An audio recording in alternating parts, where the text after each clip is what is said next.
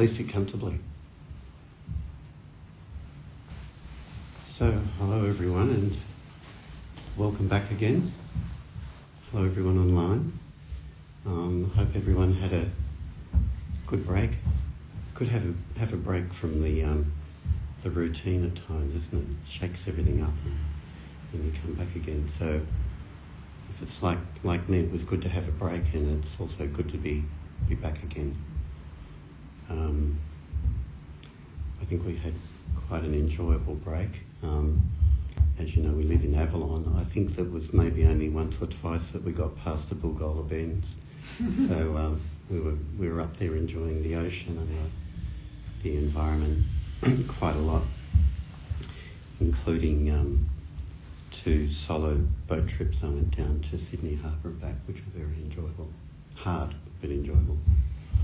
But in terms of ships too, one of the trips we made down to Sydney Harbour on New Year's Eve is Hans, who some of you know in our group, is a captain of the James Craig, the tall ship, and he invited us as guests to go out on New Year's Eve to watch the fireworks.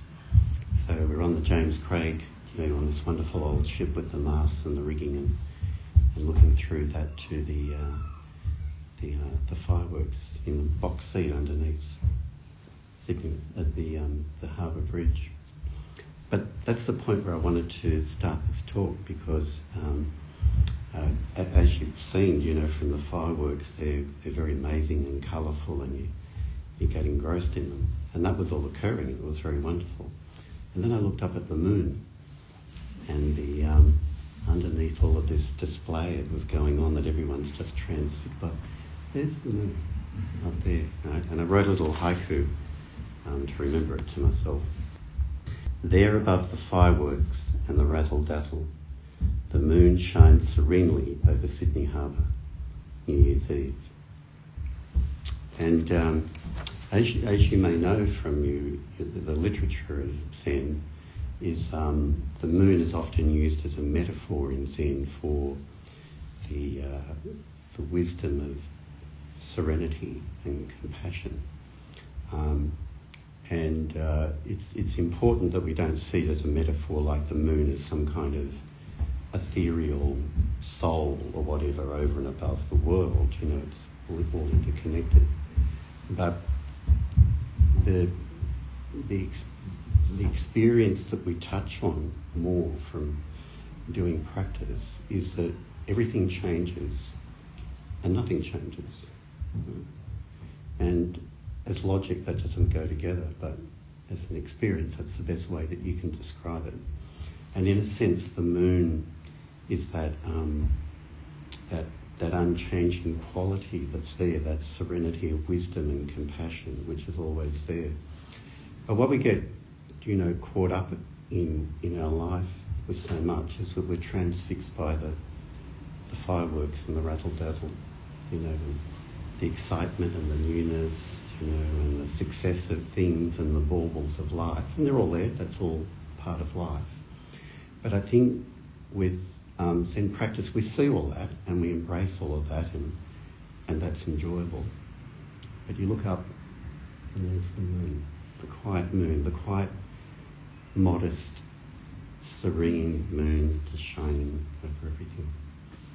And when you think of it, it's all light. The fireworks is a light show, and the moon is a light show as well. It's all light. And really what our practice comes down to, we meditate, we follow the precepts, we develop a deeper insight. It's not about special experiences that you all know, but what our practice always comes back to is really appreciating the ordinary wonder of life. That's what it comes back to over and over again. If that's what you cultivate through your practice, is you've just got this deeper appreciation and understanding of the ordinary wonder of every moment of your life, then you're really touching base with what the essence of the practice is. And we can so get caught up in our self-preoccupation, our routine of doing things, the things that are closest to us, and we miss the big picture. And so the more we allow the big picture to sort of come in and shed light on our everyday activities, then you're practicing Zen. And the other thing I did over the break is I wrote another 2 chapters of my book on the precepts. So I'm now into the home run, and I've just got the 10th one now, which is about not defaming the 3 treasures, which is the 3 treasures being Buddha, Dharma and Sangha. And I'm only just starting to gather some ideas about how to write on that. But just to share with you some of those formative ideas in relation to what I'm talking about is that, of course, in its literal sense, if you're practicing Zen as a form of Buddhism, there's a respect for the founder, the Buddha, who had this developed this deep sense of ordinary wonder, and you may or may not be like me, but I'm not actually a particularly devotional person. I don't feel a strong sense of devotion to the Buddha. For me, it's more like a sense of respect, I would describe it. So there's the respect for the Buddha, there's a respect and care for the teachings, the Dharma, and there's a sense of reverence for the Sangha or community. We're a Sangha. But if you look at the broader or the deeper or the wider understanding of not defaming Buddha, Dharma and Sangha, well, Buddha nature pervades everywhere. Right? The Dharma is a universal law. The Sangha is not just this group or groups of monks or Buddhas. The community is everything. There's nothing that's not in the Sangha, including earthworms and flies and koalas, and fish. And so when you look at it in that broader, non-literal sense, it's really pointing to the fact that everything is sacred, and that's what we come back to living and recognising through this practice.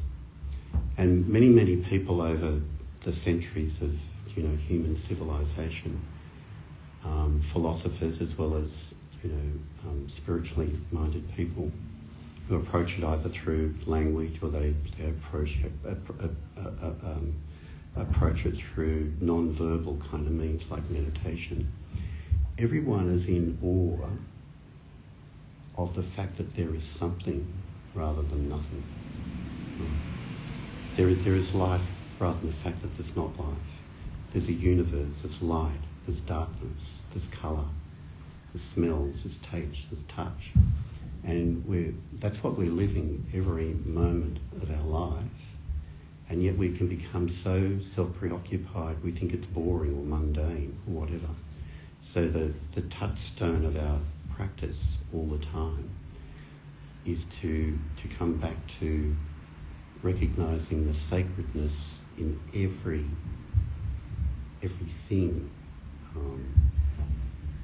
and everything that we do. And to realise this goes contrary to the way that we're often taught through our education to experience life. But we think of ourselves as human beings as being intelligent, and that we're probably the most intelligent species to know on the planet, maybe. And that we live in a kind of a non-intelligent universe, and we make sense out of it, or we understand it, or whatever. But what you come to realise through practice is the whole universe is intelligent. Mm-hmm. Plants are intelligent, clouds are intelligent, rocks are intelligent.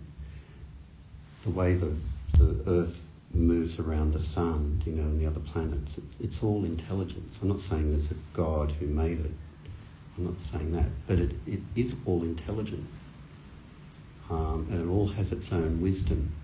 And if we really become one with life, it's not as though we're some special intelligent creature, trying to work it out and make sense of it all.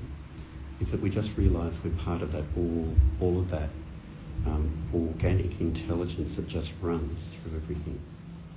And that's the difference that it makes.